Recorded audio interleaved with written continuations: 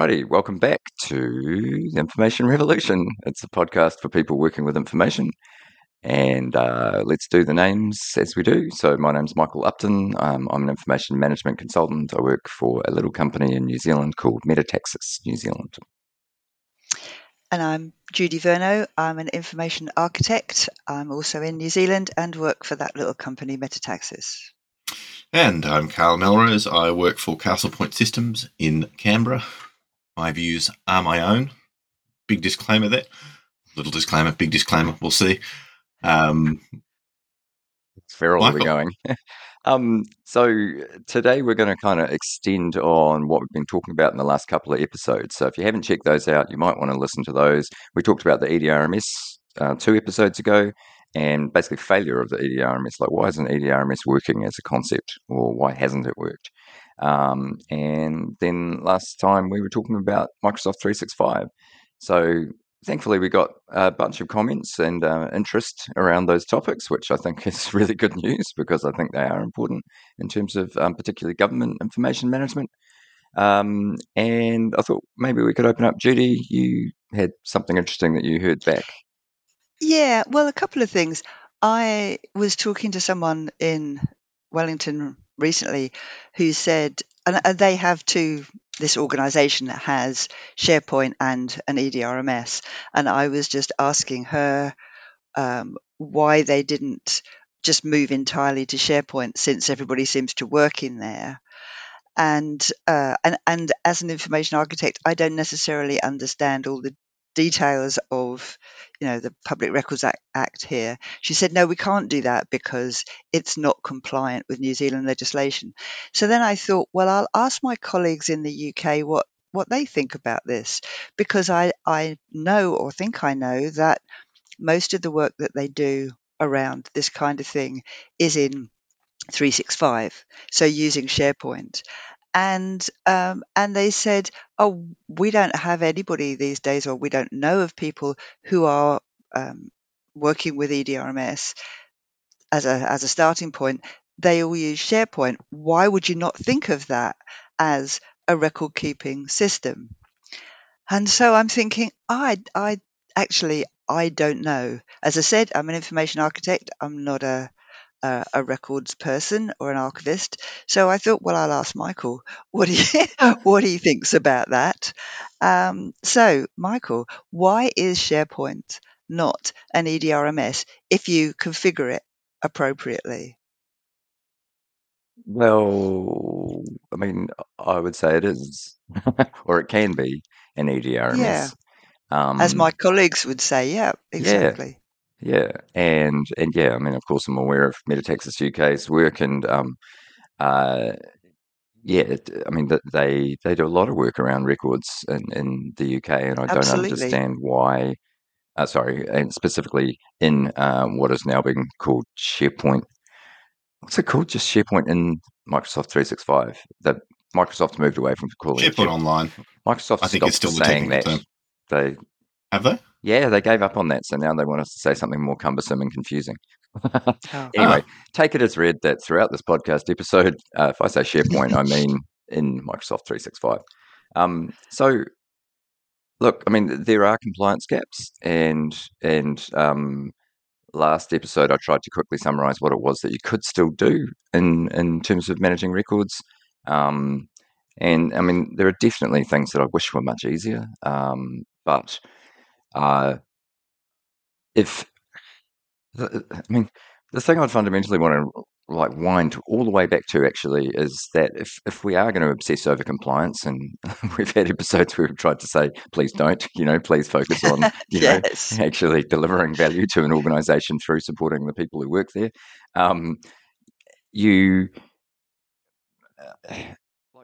There's been ISO standards. There's the ICA rec, as they were called, ICA rec modules and things. And how long ago is that? I think it's 10 years ago, that said, here are the requirements for managing records in a line of business system. And so, it's been at least a decade of people trying to formalize a view that must have existed already. So basically what I'm trying to say is it's been absolutely ages that people have been, in a sort of compliance setting, have been pushing for how you could manage records well outside of an EDRMS. So I think, firstly, I'd sort of say there's this kind of wrong-headed focus on, we must have an EDRMS because the EDRMS is essential to compliance. I just don't think, I don't know, I just don't think end users separate their working lives in the way that they would have to for us to succeed with this kind of narrow view of an EDRMS is the thing that drives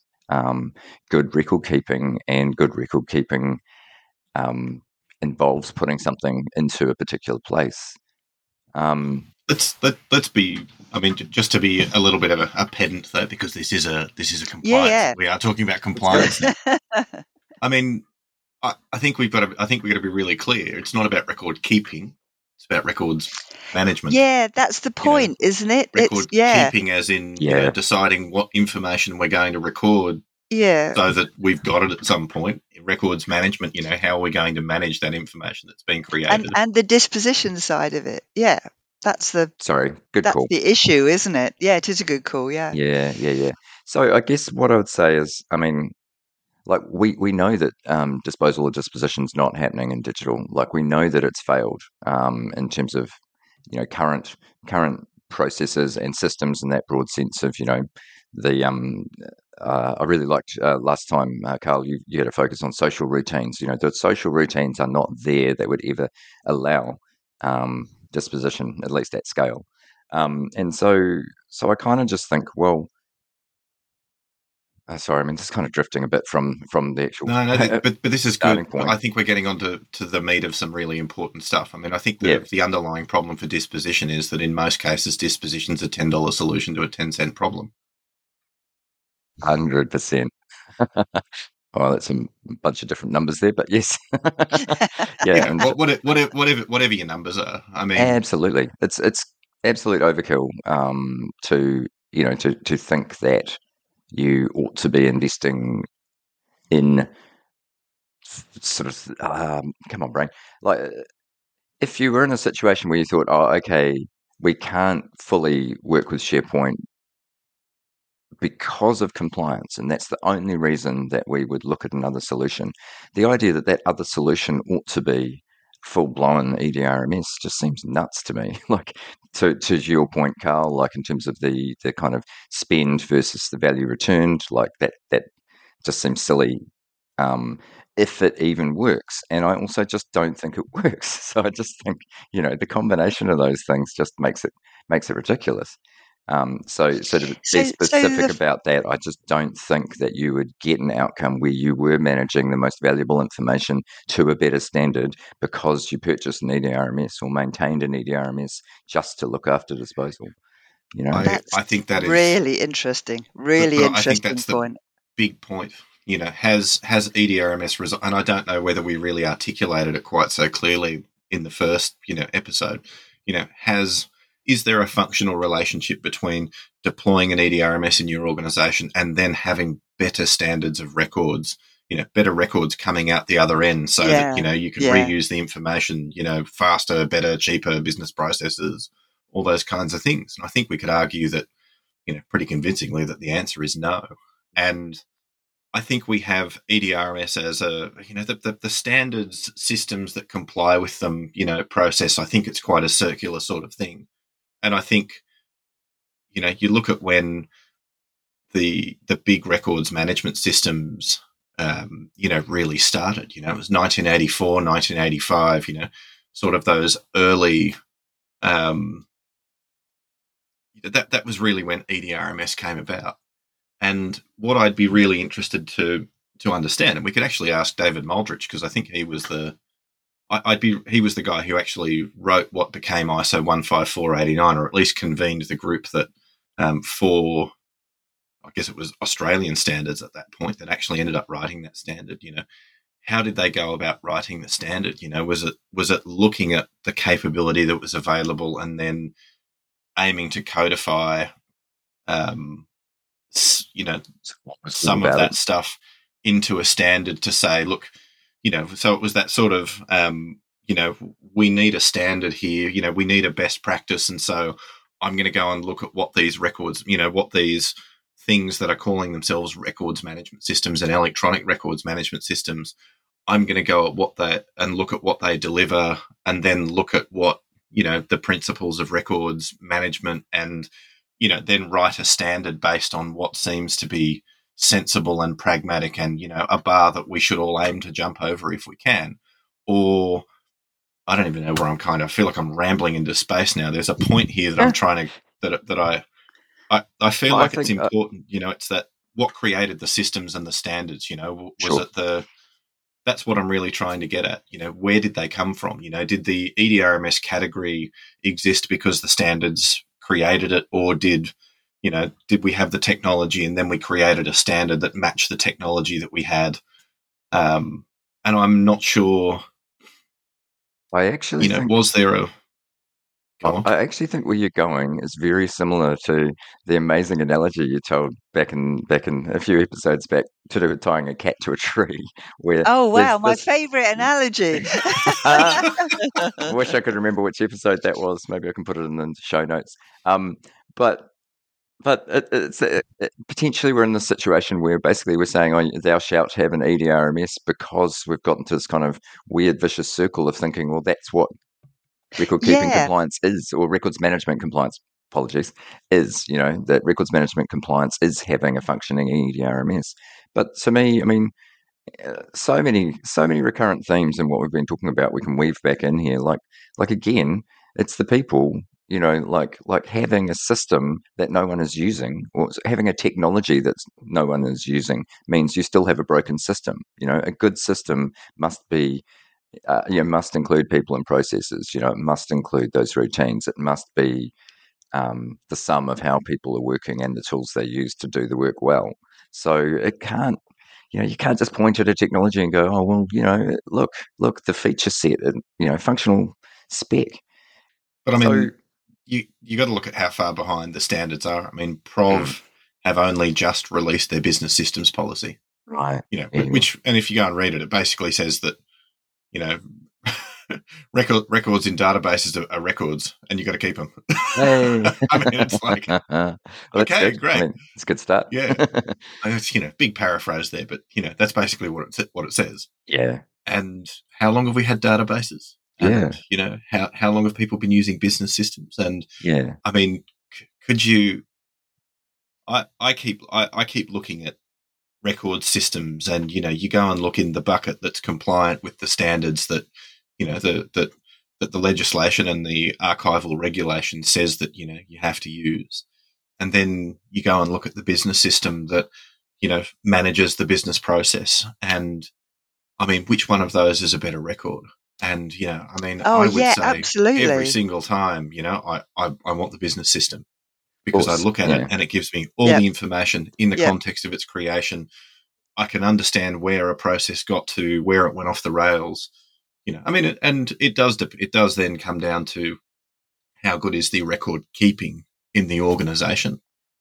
Yeah, I was always surprised at how much useful information seems to get lost on transfer to archives in the UK. I don't know if it's the same here. Well, of course, nobody's doing electronic transfer as far as I know. But working on stuff. They're working on it. Yeah. But yeah. Actually, and Prov, to their credit, have said recently that they have taken a big transfer from one of the local universities, so they are taking electronic transfers. Right. Yeah.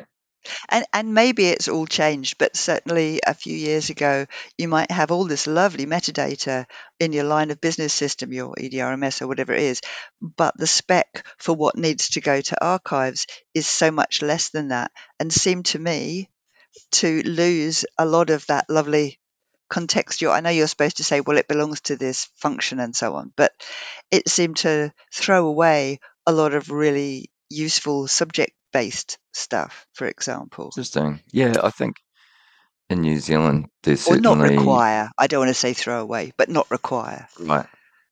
I mean, in New Well, you can't Zealand, throw it there's away always because, a transferring archivist who would look at this stuff and would try and make some calls about that. So, yeah, I know. I mean, when I worked there, like this is a decade ago as well, that we were talking about whether or not sort of the function of a digital government archive is to be like a meta EDRMS, so the EDRMS of EDRMSs, Yeah. which seemed kind of the flavour of the day back then.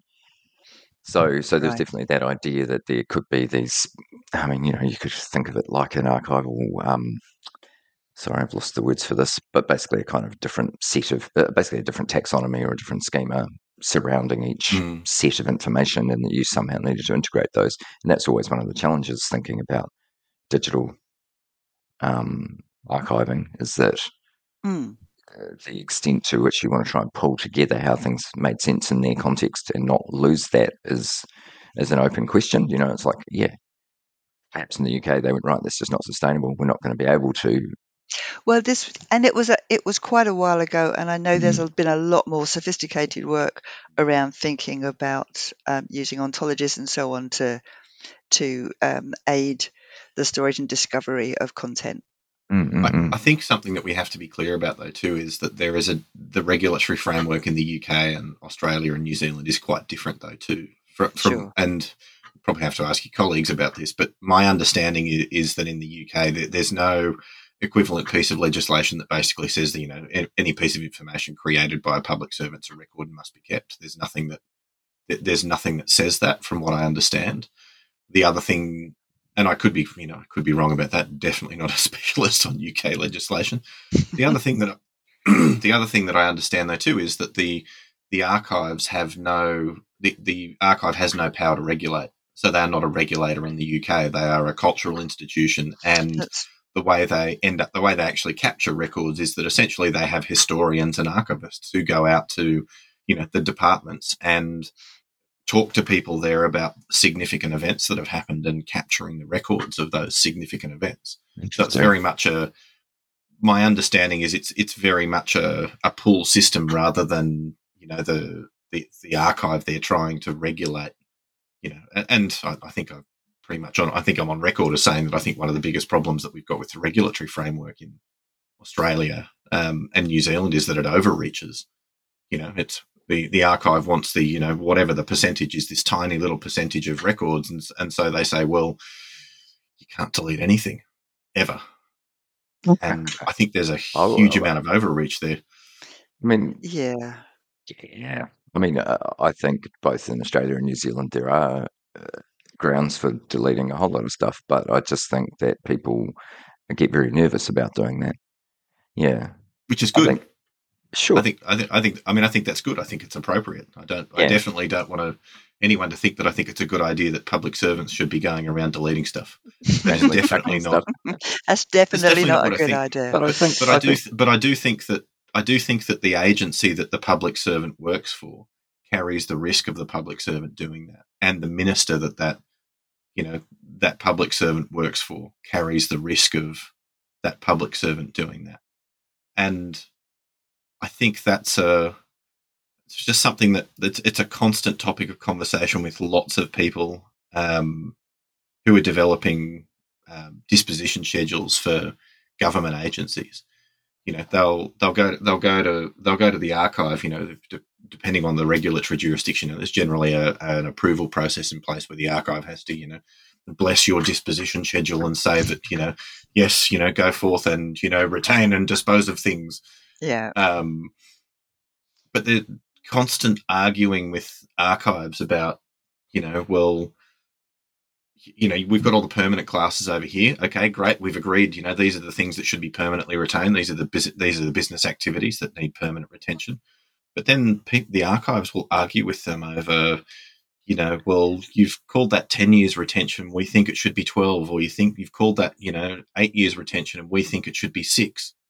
And nobody can figure out why anybody at any of the archives is getting involved in that stuff, because it's not permanent retention. The archive has absolutely nothing to, no horse in that race. The agency actually carries the risk that record will be unable to be found when it's needed. And it's just a weird set of patterns that I keep seeing, but the complaints are really consistent, and I haven't been able to figure out why the archives are getting involved in that stuff. because they have no risk. They're not interested in, depending on the jurisdiction, not interested in anything until 15 years after it's created. So I would have also thought that that they won't be as close to the. I mean, an appraisal archivist is not going to know as much as the person who wrote that legal authority, in consultation with a whole lot of people in the organisation who presumably would say, oh, specialist legislation that applies only to us says X, and our business context demands Y. Why would an archive think that? I mean, yeah, that they would know better, I guess. I mean, and I suppose, that sounds a bit judgy. I suppose, the flip side is that they would see a lot of sort of broader patterns across government, but still, it's just like, what's the benefit versus the amount of sort of time lost talking about those things or arguing over those things? Yeah. I was thinking, just to take us on a slightly different track, but also to kind of wind it back a bit, talking about um, what you can and can't destroy has me thinking about the broader challenges of digital disposition, and destruction in particular. I think one of the things that I've been trying to say about Microsoft 365 is that you can apply retention rules that either prevent destruction or actually set up auto delete rules, um, across a massive breadth of information sources, I suppose. And so, for example, you can apply rules to OneDrives, or you can apply rules, which is like personal storage. You can apply rules to mailboxes. You can apply rules to, yes, any kind of a SharePoint site. You can apply rules to Teams chats. And so I'm seeing interesting things happening there where people are suddenly going, oh, right, one of the weird phenomena of digital is that we've got absolute crap all over the place, and that's what people refer to as rot. Which um, I guess in a paper paradigm, we were very selective about what was actually the record and how we were going to manage that thing, and we did that through a sort of curatorial process. And it may or may not have worked. It may or may not have achieved outcomes that we wanted. I don't know, but I think there's a point worth making there, and sorry to just jump in quickly, but the point is the economics have changed. Mm-hmm. If you're recording things on paper, I'm sitting here writing things. I handwrite at about 25 words a minute, and I type at about 200 words a minute. And then if I want to duplicate that piece of thing that I've just handwritten, well, that takes a long time. I'm not sure it was. I think it was selective. I think we were selective, but I think we were selective because the medium of recording was very expensive. Time cost. Yeah. Stuff cost. Yeah. That's a fair point. But I also do think I might have said this one before. I can't remember. Sorry, but I think we have shifted to a bunch of the stuff that would have just been chat, as in colleagues sitting next to each other talking about how do I do X or whatever, has become recorded. So, definitely like true. in particular with remote working, a certain pandemic and so on, huge amount is like, we're having a laugh about X or Y, and that is recorded, and people get anxious about. And is a record and therefore must be kept. Yeah, but it's can record versus should record. But how do you weed that stuff out? Because you've got, as you say, you've got the chat, and then you've got the important document, or decision or something, approval, and then you've got a load more, stuff about whatever your holiday. I think like very hard. Yeah, very for hard. sure. And the classic kind of recordsy answer to that is, like if we were sitting around having a chat in a room, or like we are now, having a conversation about something, we made a decision. We ought to make a record of the decision, but we don't need to keep everything, or we don't. If you're essentially creating a file note or you're minuting something, we know that minutes are never full, in the sense that, a minute never covers off the bit where we chat at the start about, what we had for breakfast or whatever. And so in theory, you say, look, take it into the Microsoft realm again. If you're using Teams chats or you're using Skype chat or whatever, you identify a point at which, as a record keeper, you ought to keep a record. You go and create a record somewhere else. Like, that is the traditional answer to it. And I'm still leaning towards there's something good in that. Like, it does still make sense to me that a person, as part of good business practice, ought to identify that. But I think where I just come back over and over and over to, like, that's only going to happen when it's of value to that person. Like, it's only going to happen when so the person keeping the record is only going to keep the record when it's good for them too, or when they see good in doing that for their colleagues. The kind of. But then they've got to see that good. I mean, for themselves, okay, right, but to see that good for their colleagues, they might not necessarily do that, or they might do it but go, "Oh, I can't be bothered." Yeah, for sure, and they do. And that's what we all do. All of us. Yeah, well, yes, that is what we all do, yeah. I mean, I think there's a legal thing. I mean, I think this is ultimately, a lot of this stuff's going to be decided, based on case law. Right. And, I mean, I talk to people all the time, decisions being made in Teams chats, is, or authorised in Teams chats, is every second agency's thing that they're concerned about at the moment, at least the, agencies that I'm talking to. But I think ultimately a lot of this stuff's going to come down to what the courts think. I can't help but think that, are we going to have an expected standard in the future that decisions are recorded because so much stuff is being in chat? Well, come on, where's the chat? You guys, surely you didn't have a phone call to discuss this stuff. And if you did have a phone call, you probably did it because you didn't want to create a record of it. So, where's your chat confirming that this decision was had? That was a really long-winded way to get to that point. It would be easy enough to, replicate that and fake it and all the rest of it. So that won't be a proper record either. Hashtag metadata. Well, I mean,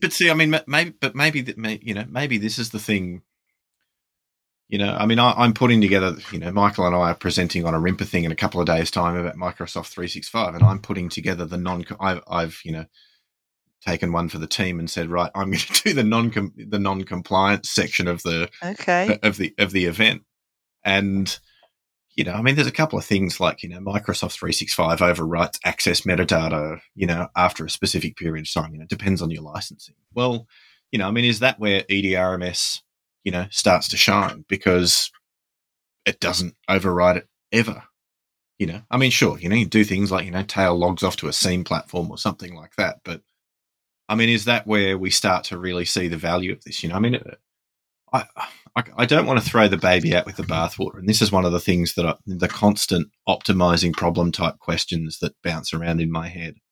It's how is the standard of evidence changing based on the technology? And, I mean, are we pulling ourselves up to, where EDRMS is? Because I think you can make an argument that a large portion of the reason that EDRMS failed, and I don't know whether I said it this clearly in the EDRMS episode, is because the standard is too high. And it's, there's the Cynefin model, of complex systems, and you look at the different domains in it, the simple and the complicated and the complex, and the names have changed. So I may be talking old names, but 3 of the domains, and basically what it says is that when you've got a simple problem that you're working with, that's the domain for best practice. As soon as you get out of the simple domain, best practice breaks because it's too rigid for the real world. And I mean, you could make an argument that, so much of what public servants do and so much of what government agencies do, exists in the complicated domain. You need real expertise to be able to do that thing. And so this very simple idea that we have just doesn't, which is what the standard is ultimately. It's a set of ideas that we're trying to make explicit and simple enough for ordinary people to carry them out. I mean, we could argue about that for ages. But I feel like there's a couple of points in there, ultimately, but one of them is that I think EDRMS sets a really high standard, and I think one of the problems is the standard is too high most of the time. Does that mean it's going to be too high into the future? There are lots of systems that, we're starting to see popping up that, connect to everything, capture everything, these Big Brother-esque type things that, are going to make keeping everything at that standard of EDRMS possible. So is what we're talking about just a gap in the technology where we've set this standard and it's taken a really long time to get to the point where we have technology that can realize it? And I don't know about that. And is there a benefit to that? And is ultimately that going to set the standard of record keeping? Many things I could say here, but one of the ones that came to my mind when you were talking, Carl, was that just be quiet. You're talking rubbish. Just shut your mouth. No, it was not that. It was about times when you do want to destroy information. Basically, there will be times when it's actually there is, if we're talking about public sector, there is public good in disposing of stuff. There's public good in chucking out. For instance, sensitive information about individuals that could be used against them. There's, I worked with a Dutch guy who would forever refer back to how basically what we would now call ethnicity data captured in come on, brain, geez, in Amsterdam was then used by the Nazis to identify those who they wanted to kill. It was as simple as that. And the kind of that whole thing about, collecting data about individuals and letting the state accrue all of that stuff is, I think there's massive risks associated with that. But, but I agree. There are all these economics around all of this, which I think it will be really interesting. And I think your overall point about what will the courts say? One of the things I find very interesting, if I tie all this back to do we want to dispose of Teams chats, for instance? Several government departments in New Zealand are applying auto delete rules that just destroy your Teams chat. Say it's 30 days out, you just lose your chat. And they would do that to discourage the idea that this is where your significant records ought to be, and to try and drive a routine, create a routine where you do capture decisions somewhere else. This is just for chat. But where I see other government departments pushing back against that, it's not to do with sort of records in the sense. It's to do with a kind of legal compliance thing. For instance, an employer bullying, a manager bullying their staff, things like that, and that records of those kinds of activities, of wrongdoing, of insider risk stuff, those it's that kind of an angle, and it's very a legalistic angle. And what I sort of generalize out of all of that is that there are these competing interests in terms of keeping or destroying stuff. One's about sort of business efficiency, one's about privacy, one's about a sort of a heritage view of the country, and about keeping government to account, which could be different again. And then there's this other one that's to do with basically being able to prosecute people, or being able to hold individuals to account for things they're not doing well, as opposed to hold the government to account. Yeah, so there's all these competing things. That was just an excellent summary of the reasons for record keeping. but I think I agree, but I think I think one of the things that we've got to be careful of there, though, too, is that, and this is where I keep coming back to the, we're trying to spend $10 to solve a 10-cent problem. The number of I keep talking to different agencies about disposing of electronic records, and I've never ever had a convincing business case made to me for the just general routine destruction of electronic records. It is so cheap to keep them that the process you've got to go through to actually destroy a record is so much more expensive than, I've worked out the numbers, and at one point I was looking at keeping these things, and it was going to be 237,000 years worth of storage for the price that it was going to cost to dispose of this record. And like those economics have to change. But I think the problem with that is that by trying to make disposition the $10 problem, we're not focusing on the $100 and the $1,000 problems. And I think that's what you're talking about, Michael. I think the stuff that you're talking about, that's the $100 problem, the $1,000 problem, the $10,000 problem. how do we make sure that how do we make sure managers aren't bullying their staff and give ourselves the ability to prosecute them when they are? Well, if that stuff's showing up in Teams chats, let's not get the records team focusing on implementing good retention and disposition practices. Let's get the records management team going, right, we have a risk here. This is the information that precedes that precedes that risk and proceeds from it. So let's get the information management team working on identifying that stuff when it happens. We've got personally identifiable information here. Let's not get them trying to manage every bit of information the agency creates uniformly. We know that this personally identifiable information leads to these specific types of risk. So let's get them focused on managing that. And you know what? Thinking about, let's destroy this stuff in 1,000 years' time when we know it's, we'll roll it off the end of the truck. And that's getting increasingly easy to do. It's not easy, but getting easier to do, to identify, for example, personally identifiable information. As we know, there are tools being developed that allow you to do that, to do all kinds of analysis across different kinds of content. So I think, let's put the money there so that we can do that as far as we can, that automatic identification of those tricky, sensitive areas.